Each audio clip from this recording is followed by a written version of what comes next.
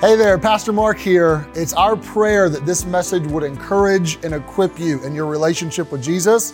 We're able to provide this content due to the joyful generosity of our financial partners. And if you'd be willing to join that tribe and help get some sermons like this around the world, you can donate at harvestbaptist.info/give. God bless. Let's go to Revelation 22. We are at the end of this book. We have one more sermon next week. We'll round out the book, which is going to be so much fun. The week after that, September the 3rd, we start a new series called Practicing the Practices, looking at the practices or the spiritual rhythms of Jesus and how we need to incorporate those into our lives. And that's going to be so much fun over the course of a chunk of the fall to look at those different rhythms and spiritual disciplines that we can incorporate. But today we're in Revelation 22, the last chapter of Revelation. We read these 5 verses last week and talked about them, but there was an aspect of these 5 verses that we didn't talk about that I think we need to give our time and attention to. So let's read them, and then we'll try to understand what this is saying. So here's Revelation 22. The whole book is unfolded. We now have glorified bodies. There's a new heaven. There's a new earth. On this new heaven and new earth, there's a new Jerusalem, like this capital city. And this is describing this capital city here in verse number 1. He showed unto me a pure river of water of life, clear as crystal, proceeding out of the throne of God and of the Lamb. And in the midst of the street of it, and on either side of the river, there was a tree of life, which bare 12 manner of fruits, and yielded her fruit every month. And the leaves of the tree were for the healing of the nations.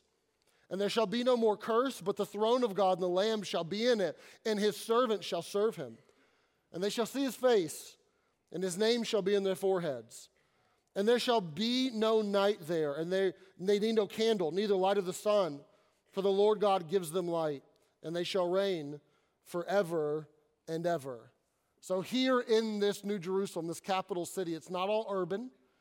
There's a river of life, right? Clear as crystal. No pollution. There's the trees of life that are there in the middle of the street and on the sides of the river that are in season every single month, bearing their fruit. You find that there's no need for candles or for flashlights or for bulbs because God is there giving the light, the glory of God making the way. But verses 3 and 4 are where we started our journey last week. Verse 3 says that we will serve him. Verse 4 says that we'll see him. That we'll serve him. Verse 3, without the curse, right? That we will have in this new heaven and new earth jobs and tasks and responsibilities and things will be delegated to us, and this will not be with the curse. There'll be no overwork or overload or overwhelming nature of our work, but we will serve God in gladness. There will be happiness in our jobs, and we will serve him while we're there. This is why, part of the reason why we worship Jesus. Because the greatness of Jesus was bound up with his service. He came to minister unto us and to give his life a ransom for many. And because of that, we say, he's great. And Jesus says, I want you to serve. I want you to be great, right? And it's so practical for this life and for the life to come. That in this life, if you don't serve, you'll become a very selfish individual. You'll become the spiritual Dead Sea that takes in all the time, but never gives out. And because of that, things will start to die around you, namely your relationships. People that serve only themselves end up being all by themselves one day. And you don't want to be that person. You want to have a habit now of serving. You want to go by a table and jump on a team and serve the Lord through your local church. You want to do that. But even in the life to come, we know that God's going to grade on a serve curve, and he's going to look at who did what for him, who gave a cup of water in my name, who gave a meal in my name, who blessed people in my name, who cared for an orphan in my name. Like God cares about that now and in the future. So serve. But verse number 4 tells us not only will we serve him, but we will see him. Think about that we are going to see him face to face. And understand, when you see him face to face on this day, there's no eye rolls. There's no scoffs or scowls. There's no remarks that are going to cut at you. Why don't you do better? Right? That's not this day. This is not the day of, I gave you so much. Why'd you have so little faith? Like, what was your problem? Don't you think you could have loved me a little more? Don't you think you could have served me a little more? What were you thinking? You an idiot? Like, that's not this. This day is not the day where there's a lecture to be given to you or somehow you're going to rehash your mistakes. No, enjoyment of his presence face to face, right? If revelation were a mine, you could get many things out of it. But this here, I believe, chapter 22, verse 4, is the vein of gold. Like when you hit this, you are getting at the core of what we want to talk about when we think about eternity. Because as important as it is to think about streets of gold and mansions and even that we'll serve him, those things are not the real reward of heaven. The real reward of heaven is the presence of God. We get to be with him, right? You say, what do you mean the reward is the presence of God? Don't we already have the presence of God? Yes, in a sense.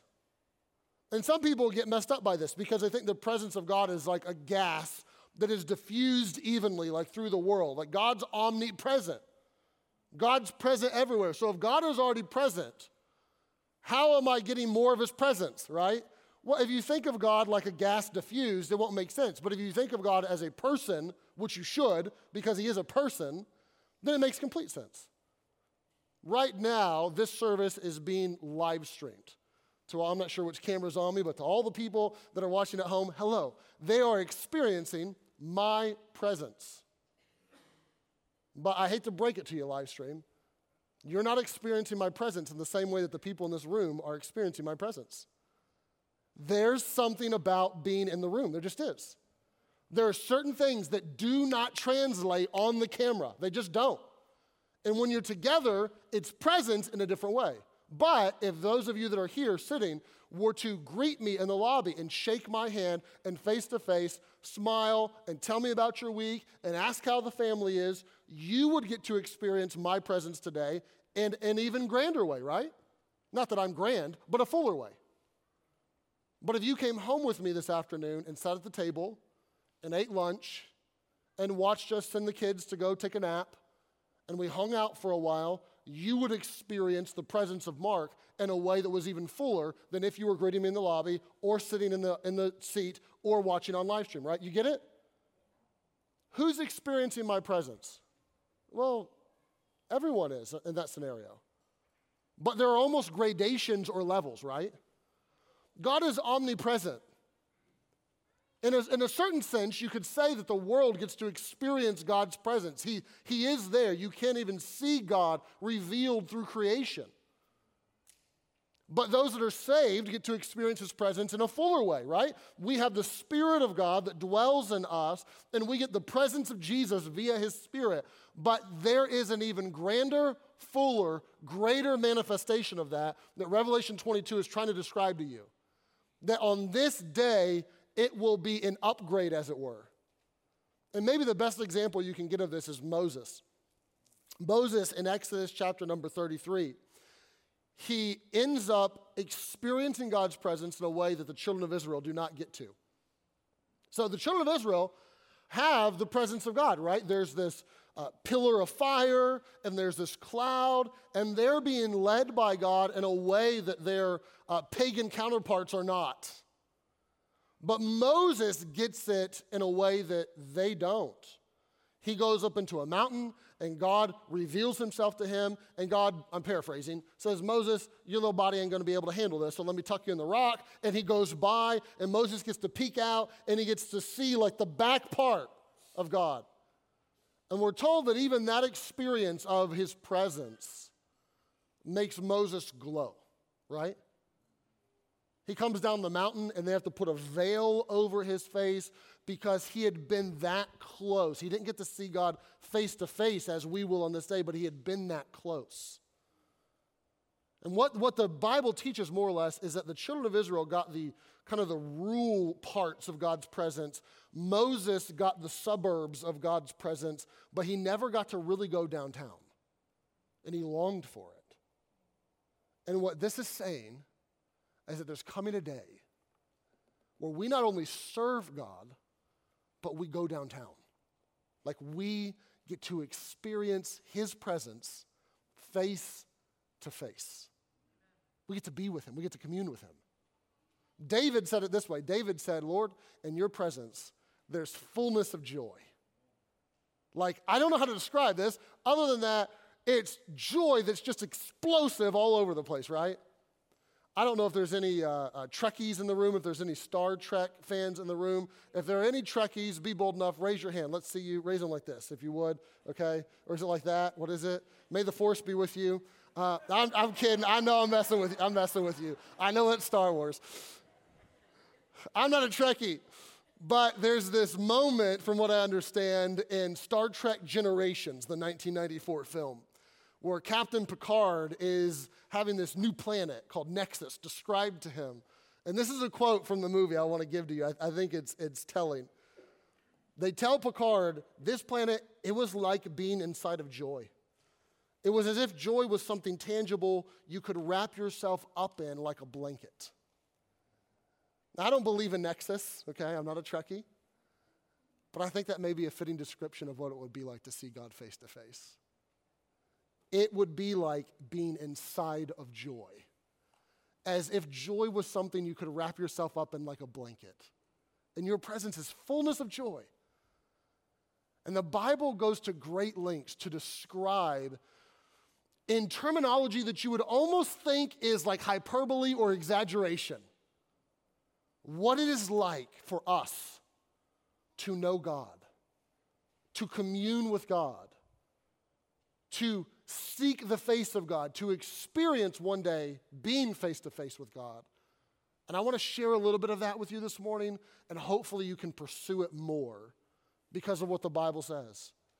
One author went so far as to say that this idea of seeing God face to face is something that if you don't get excited about, you don't understand Christianity or Revelation.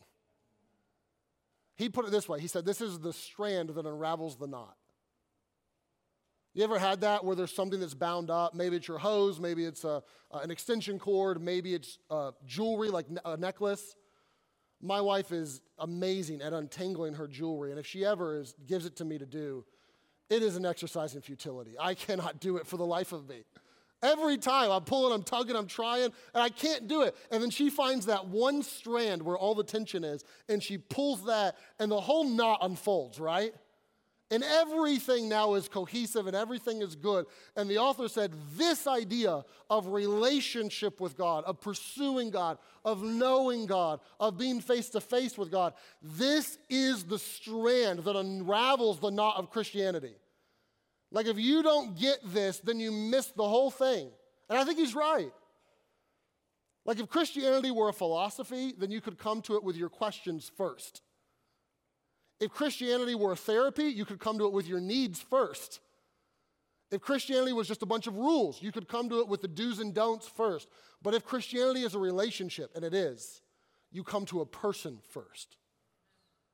And there are rules to help you guide through life. There are even therapies, so to speak, to help you with your needs so that you can find freedom, so that you can have joy. There are questions that the Bible will answer. But it's not a philosophy. It's not a philosophy either. I said philosophy. It's not a therapy. It is a relationship with God. It is the idea that one day we will see him face to face. That's what it's all about. Jesus said it this way when he prayed. He said, this is life eternal. What's life eternal? What's eternal life? Well, here it is. That they might know thee, the only true God, and Jesus Christ, whom thou hast sent. The very definition of eternal life is knowing God. Knowing God's what it's all about. And I see, and I grieve for people that make this mistake, because I'll confess, I made this mistake myself. There are people that come into Christianity and they understand what would be the diving board to get you into the Christian pool. They understand the gospel. They understand that Jesus came for me, and Jesus died for my sins, and Jesus was buried, and he rose from the dead. And if I'll put my faith in him, he will save me from my sins. He will redeem me from my sins. He will give me eternal life. Like, they understand that. And they put their faith in Jesus, and they trust him. But then they think the Christian life is like, okay, well, I got some resources now. I got a Bible, and I got prayer, and I got a church, which is true. But I got this Bible to tell me, like, the owner's manual for life. Here's how life works. Do this, don't do that, and it'll help me, like, not step on some landmines. And I got prayer. You know, prayer is about asking and receiving. So I get to rub my little magic lamp of prayer, and I get to ask God for something, and he says yes because I pray in Jesus' name. Cool. And then I got a church, and man, that's fantastic. Because I love pickleball, and I love volleyball, and I love basket weaving, and I love whatever else. And now I get to do it with moral people. I don't have to go to the YMCA or the country club to do it anymore. Now I get this community where I get to do life, and I just get to have fun and hang out, and you go on a picnic, but I get to do it around people that are clean, and they act like me, and they talk like me, and they look like me, and we all kind of on the same page, and that makes me feel real good about sending my kids into the environment and all those sorts of things. And they take salvation, and then they take the Bible and prayer and church, and they confuse it. Like, I did this for a long time. I messed it all up. The Bible has do's and don'ts.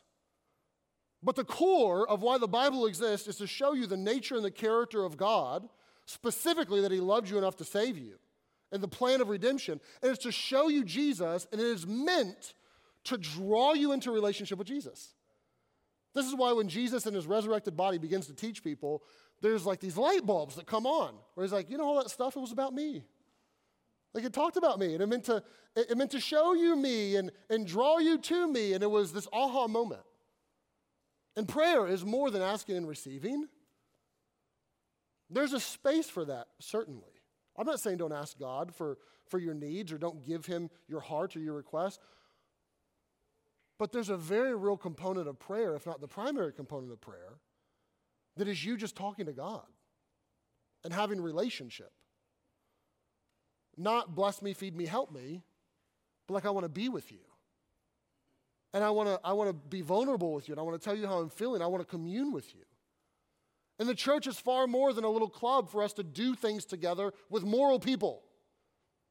The church is meant to be, we get together and we worship God. We take an expression of our love and we sing it, we declare it, we even give out of love, or we serve out of love, and then we take that into the world and let the light of Jesus shine to the world. Like, there's so much more to Bible and to prayer and to church that is all meant to drive you into a loving relationship with Jesus Christ. That's what it's there for. And if you miss that, you are tugging at the knot and you're making it worse. You got to pull the right strand. And the strand is, make no bones about it, unequivocally, the strand is relationship with God.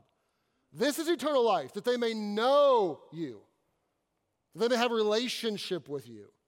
And Jeremiah would go so far as to say, this idea, there's nothing better.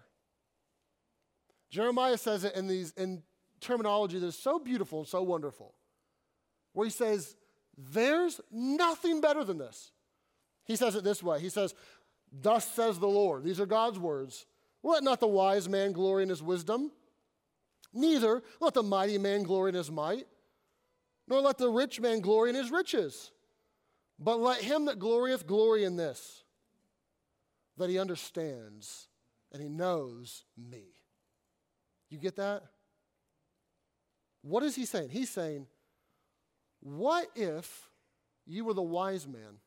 What if you were the wisest person on the earth? What if you had the highest IQ out of any individual on the earth? I'll do one better. What if you had the highest IQ and EQ at the same time? You were not only wise, you were emotionally intelligent. You were the most intelligent person, and everyone agreed to it. That'd be pretty cool, right? Put that on your resume. The whole world knows I'm the smartest. Like, that'd be awesome. What if you had might? What if you had athletic ability? What if you were a national treasure and you had gold medals draping around your neck from the Olympics? You're Michael Phelps. Wouldn't you love to have your child be Michael Phelps? That'd be awesome. To say, my kid has all these gold medals and is an Olympian and has represented our country. Like, we would find some sort of glory in that. What about the riches? What if you were the richest person on the earth? Now combine them all. What if you got $100 billion to your name, you got 10 gold medals draping from your neck, and you're the smartest, most emotionally intelligent person on the whole planet? you'd say, that would be pretty special. Here's what Jeremiah says. It ain't worth nothing. You know what's worth something? Let him that glories glory in this, that he understands and knows God. Here's what Jeremiah says. Better than the money, and better than the achievements, and better than the intelligence, better than all of it, is that somebody would know God. And if you ask someone who's done both, find someone that really knows God and has accomplished success in business, and ask them if they had to cut one, you got to get rid of one, which would you get rid of? If they know God, they will tell you every time, I'll get rid of the money and I'll keep my relationship with God. Find someone that has, they're at the peak health. They have everything that you would want physically, and they know God, and ask them if they have to get rid of one. What are you getting rid of? They're getting rid of their health, and they're keeping their relationship with God. Why? Because there's nothing better. That is what is the focal point of Christianity. That really is the epicenter of heaven, more than mansions, more than streets of gold, more than gates of pearl, more than even relationships with other people that have gone before us, is this idea that there's nothing better than knowing God. There's nothing better than seeing him face to face. So here's the challenge. The challenge is that you would become very, very good at spiritual hide and seek. That you would get very good at playing the game of spiritual hide and seek. And here's how you win the game. You do not hide, but you do seek. It's that simple. You want to know God? Don't hide, do seek. That's it. Some of us, our biggest hindrance to relationship with God and communion with him is that we hide. And you know why you hide? The same reason God's children have hidden from him for a long time. Sin. Isn't that the Adam and Eve story? They're in the garden, they have communion, they sin, and God comes looking. And communion is still available to them, and what do? They exhibit hiding behavior. They start ducking behind bushes and trying to escape his voice and trying to escape his presence. Why? Because there was sin. Some of you have a desire for this, but you've never really connected the dots to your desire for this and your desire for that sin are in competition with each other. And until you kill that sin, you're going to really stink at hide and seek. You're going to hide from them over and over and over again. And some of you, the best thing you could do for your relationship with God this morning is go find a sin and murder it. And say, look, I'm done. I need his help to do this, but I'm done, right? Paul even went so far as to say not just the sin in his life, but also even the weights that beset him, that he was going to try to chuck those to the side, right? There are some things that are sinful that will keep you from communing with God and having the presence of God like you need. The relationship with God will be strained because you're sinning and you're not confessing that sin. But there are other times where you do things that aren't sinful, they're just dumb. They just don't serve you well, right? You ever notice that? There's a lot of those things. And as a pastor, I get tickled sometimes because people will say, well, it's not a sin. Well, eating poison ivy is not a sin. It's just stupid, right? Like, there are certain things that aren't sinful. They just don't work. And you got to know those. You have to take inventory of those. And honestly, yours are different than mine, so I'm not going to even try to presume to give you a list. But there are things in your life that aren't wrong. Maybe they're in a gray area, or maybe they're clearly right. But when you do them too much, or you give too much time or too much attention, they begin to rob you of relationship with your Heavenly Father. And that's backwards. Like, our relationships with our spouse or with our children or with our parents or with our friends are all very important, but there can be a time where you give so much time there that you actually rob yourself of a relationship with God, and that's a problem. Good things can be a distraction if you're not careful.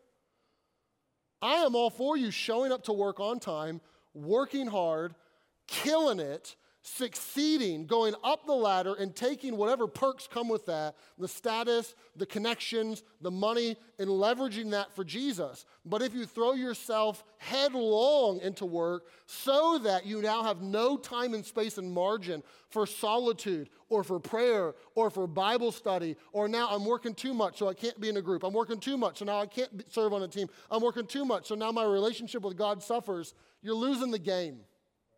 You're losing the game. Things that are good cannot serve you well and can start to make you hide. So be very good at hide and seek. Don't hide. Kill the things in your life that make you hide from God. But then seek. Be very good at seeking. You don't want to stay in a middle ground where, okay, I'm not hiding, but I'm not pursuing either. And here's the deal. You know how to do this. I don't know. How do I figure that out? Listen, it's a relationship. All of us understand what it's like to pursue someone in a relationship, especially those of you that are married. What happened in your relationship to get to a point where you're at a wedding altar and she is now committing to you? She's going to swear off all the other men in the world for you. And when she swears off all the other men in the world, that's including her own dad, right? Like, how do you woo her to the point where mom and dad give her away and now it's just you and nobody else? I don't know what all was involved there, but unless you had an arranged marriage, which is probably no one in this room, that's not normal in our culture, you know what you did? You pursued a relationship. You were seeking them in ways that you probably don't even want to tell everybody, right? You saw them in English class, and then wouldn't you know it, you just so happened to be by each other in the lunch line. Oh, coincidence. Now, you and I both know you planned that.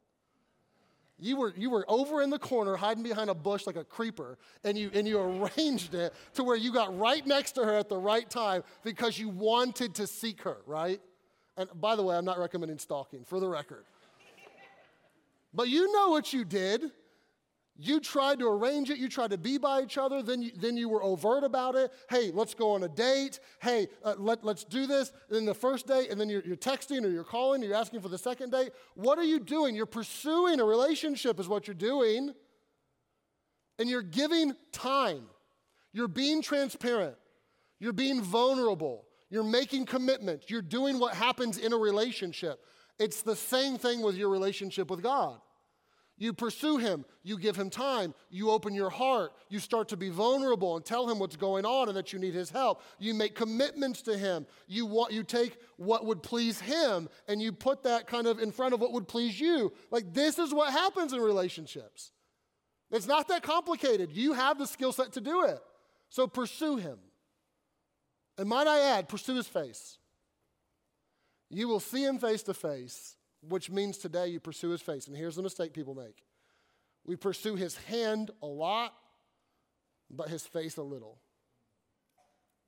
Don't do that. Pursue his hand. There's a space for that. But pursue his face more. This is exactly what God told the children of Israel, if you remember in Chronicles. That if the people which were called by his name, right, would humble themselves and pray, and they would confess of their sin, right, and seek his face, that he would hear from heaven, he would heal their land. Things would go back in the right order if they would stop hiding and repent of their sin and start to seek his face. So seek his face. Parents, I think you understand this, right? All the parents in the room, let me get a raise of hands. Roll count on the parents. Worst case scenario for your children is that they take your instruction, they take what you've given to them, they take all the benefits you've tried to afford them, and they say, I don't want it. I don't want to listen to your instruction and your words. I don't care about it. I don't need what you have to offer me. I'm gone. And they don't call. They don't come home. They don't care about the holidays. Some of you live in these moments and you know how painful it is. That's worst case scenario. In the middle is this idea where they seek your hands. They're there, but they're there because you're given to them, right?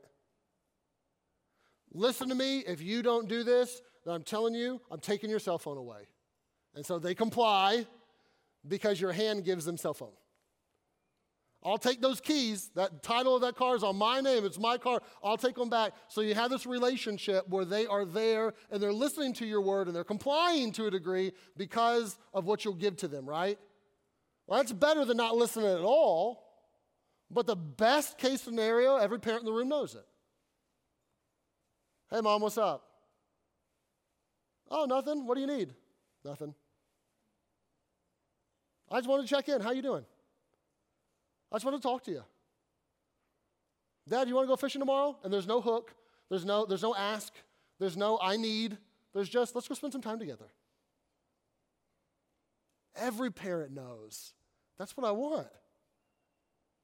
Yes, I want them to listen to my words and receive my instruction and honor me and respect me, but I also want them to seek my face. I want them to have relationship with me. You think maybe we're made in God's image?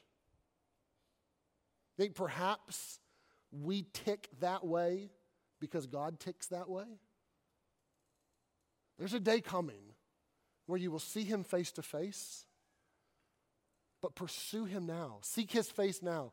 Be very good at hiding, or not hiding, and be very good at seeking. Here's my last point, and I'm going to get you out early so you can sign up at the table, and then you can get into a group or into a team. John, who wrote Revelation, wrote about this experience in 1 John.